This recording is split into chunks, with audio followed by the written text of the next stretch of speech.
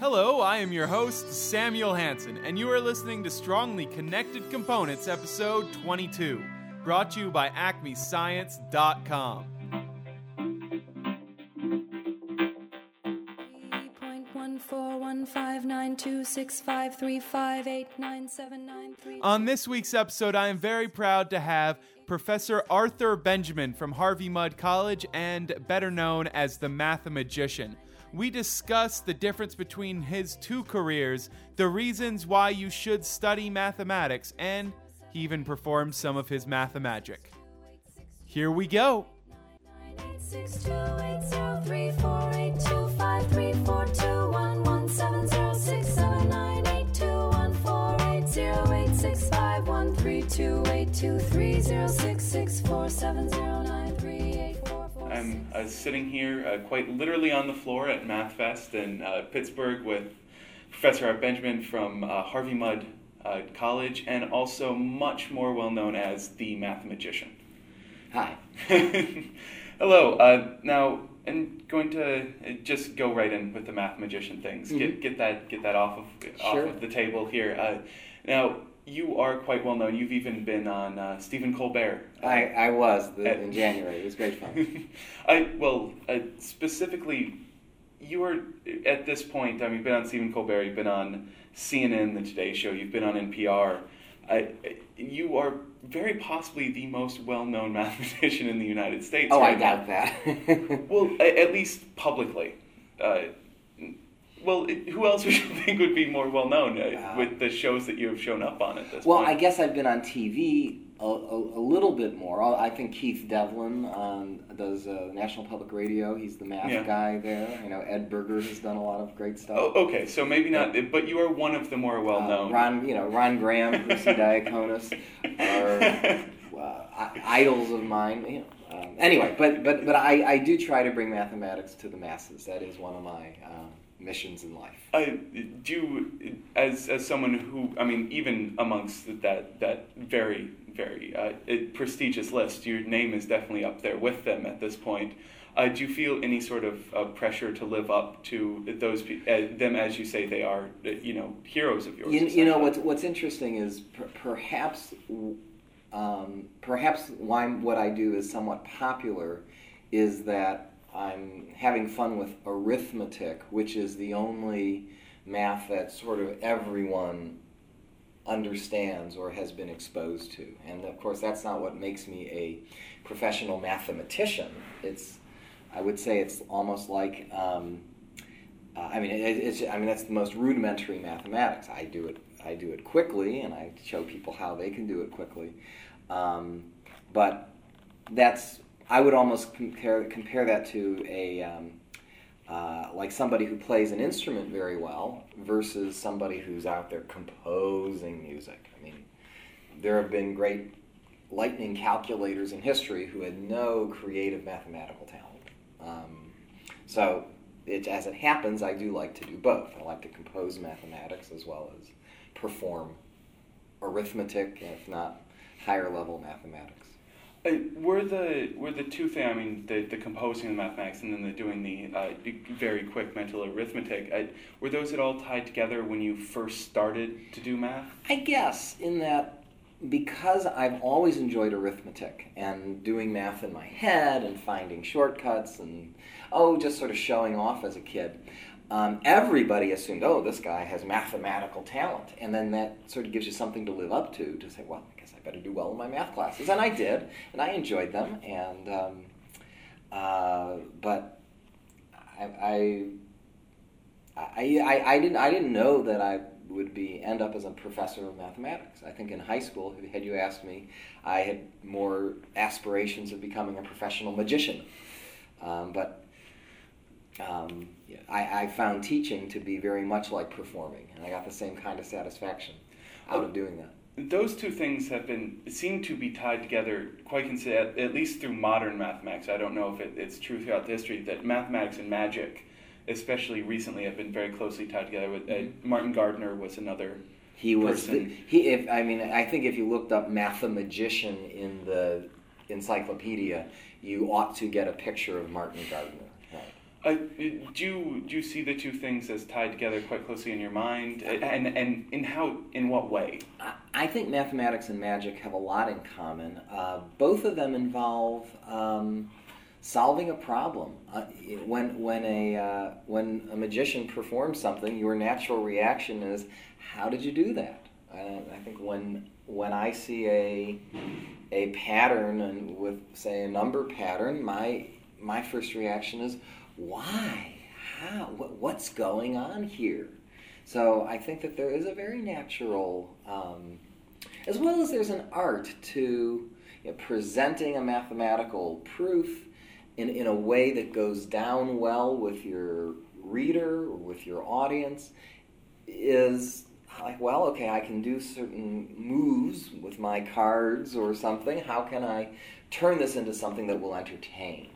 So, structuring a good mathematics routine is, I think, very similar to structuring a good mathematics paper. I know that when I got my first experiences teaching, when I was a TA as an undergraduate at Carnegie Mellon here in Pittsburgh, that I just approached my classes as I would approach a show. You need to have audience participation. It's not just you up there lecturing. You have to have some humor, some punchlines. Identify what makes the material exciting for you. I feel I learned more about teaching through my years in high school and college working as a magician, even a magician for 5-year-olds at their birthday party, than I ever learned in graduate school about teaching.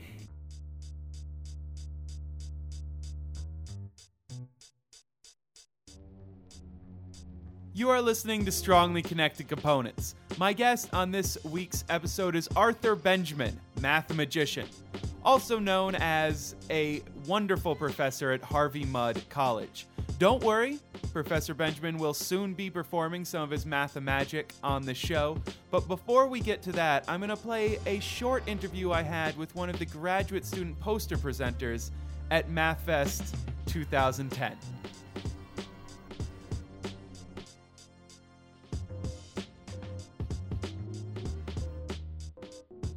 My name is Dan Shiflett, and I'm working at Bowling Green State University. This is a side project of mine. So this isn't even your thesis or dissertation? It's not my dissertation. Oh, well, then I'm even more interested. Side projects are always the most interesting thing, exactly. I feel. Well, the interest is what makes them side projects. It makes you say, this is worth more of my time beyond what I have to do. Yeah. Oh, no, I definitely agree. So what is your side project here? My side project is about the game show Deal or No Deal. I was watching it one day, kind of watching it while I was cooking, and the offers that the banker was giving didn't seem to match up with the offers he was giving earlier in the game. There was some anomaly, something was happening.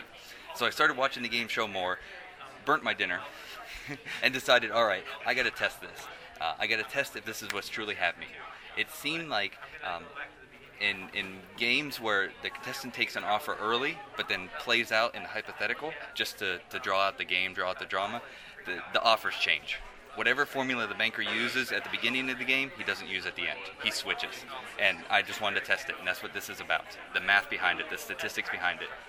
Well, so then if any Deal or No Deal contestants listen to this, what is your suggestion for them? Oh, well, my suggestion is go with your gut and take whatever offer you feel is right, but if you keep playing and you see that you get bigger offers later on, don't feel bad. You probably wouldn't have gotten those offers in the first place. Those are fake. Oh, so you're saying they're cooking the show? Yes. After you take your money and run, they're bumping up the numbers just to make it seem like you lost out on more. Don't take it the wrong way. If you're a contestant, be happy with what you got, and don't believe that fake offer. Well, thank you very much. You're welcome.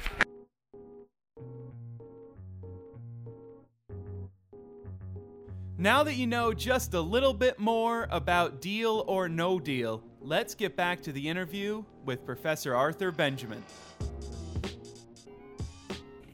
You mentioned having gone to Carnegie Mellon for your undergrad. When you got to Carnegie Mellon, did you know that you were going to start doing mathematics, or had you applied there with a different idea? I'll tell you a story. I don't think I've told this to too many people. When I was I did, when I graduated high school, I really thought it would be great to somehow be a professional magician. And in order to do that, one needed a good business sense. And my goal was actually to get an MBA. And I felt that the reason I did a lot of birthday shows in Cleveland was because I was a good businessman and I had good ideas for promoting and all that. And I looked at all the guides to getting into top-rated MBA programs, and the advice they gave, and I think this will be interesting to your readers, to your listeners, was whatever you do, don't major in business. Because people who major in business think that they're majoring in getting a job, and they panic. They all go to apply to business school, and half of all the applicants to the MBA programs are business majors. So I say, if you want to stand out from the crowd, then major in something that establishes you as a problem solver, something technical, engineering, physics, computer science, mathematics. And I said, wow, I like math. Math's my favorite subject. I didn't think I want to be. I didn't know I want to be a math major because I didn't think I wanted to be a high school math teacher or an actuary, which was I thought the only things you could do with the math degree at the time. And but this said you can enjoy your math, be a math major, and then apply to business school. So I went to Carnegie Mellon, which had a 3-2 program in math and business. And never actually ended up taking a business course in my life. And along the way, I discovered certain mathematics that was very appealing, using probability, statistics, something called operations research, which is the mathematics of doing things efficiently. And I realized I could get a master's degree in operations research, which solves the same kind of problems that a very quantitative MBA person would do. I could still get those kinds of jobs, and by studying OR instead of business, they'll pay me to go to school instead of the other way around. So I sort of set my sights at doing operations research, and in fact, that's what I did. I first started the PhD program in OR at Cornell, was there for a year, and then I transferred to Johns Hopkins University that had one of the first OR programs. Then it was called Mathematical Sciences. Now it's called Applied Math and Statistics. And that's where I got my PhD, essentially in OR, not in mathematics. I took no graduate courses in mathematics. During that time, I discovered my real mathematical passion was discrete mathematics, combinatorics. Maybe because it's so numbers-oriented. How many ways could you do this? And it had applications in games, and I've always loved playing games. And so when I looked for jobs as a professor, I said, well, I love mathematics, I love numbers, I love combinatorics, and operations research, and that's what I did. Over the years, I've drifted more from OR to pure combinatorics and number theory. And now I don't even remember what the original question was, so I've just gone off on tangents here. But anyway, that's my story. I guess along the way, and when did I drop the notion of becoming an MBA? Was I got a taste of teaching along the way, and I just found it to be a lot of fun. I was getting good responses from the classroom and from the students, and the part of me said, gee, wouldn't you enjoy having a job where you did this all day? Wouldn't this be more fun than sitting at a desk, even if you're solving certain kinds of problems? And so, my ultimate goal in life was to find work that didn't feel like work. And getting up in front of a classroom and explaining things to people was my idea of fun. And I consider myself very fortunate that I spend 90% of my day doing pretty much what I want and what I enjoy. I'm not so crazy about grading exams and putting exams together and the occasional committee meetings, but basically I'm pretty much on my own, and I like that. That's my wish for all of your student listeners, is that they ultimately find work that is not work, that because I think that's my definition of success. Somebody spends most of their time doing what they want. And one of the great things about studying mathematics is it opens a lot of doors. It gives you, it establishes you as a problem solver. You can use that as a springboard to go from a bachelor's degree in math can lead to a master's or doctoral degree in just about anything. It could be business, it could be law school, it could be medical school. Math majors, I saw a statistic recently, have just one of the highest acceptance rates and graduate testing scores for all the professions, because I think you get this training in thinking logically, rigorously. You're going to learn what medicine you need to know, or law you need to know, business you need to know when you're in the graduate program. So I say study what you love, and if that love happens to be mathematics, do it. Do you want me to do a little bit of mathematics for you? Sure. Do you have a calculator with you? Yeah, I have a phone. Okay, use your phone. Okay. Let's just have some fun here. So let's test out the calculator. Okay, so take let's say, give me a 2-digit number. About 45. And let's say a 3-digit number. 678. Okay, multiply those numbers together. You should get 30,510. Yes. Okay, good. Exactly correct.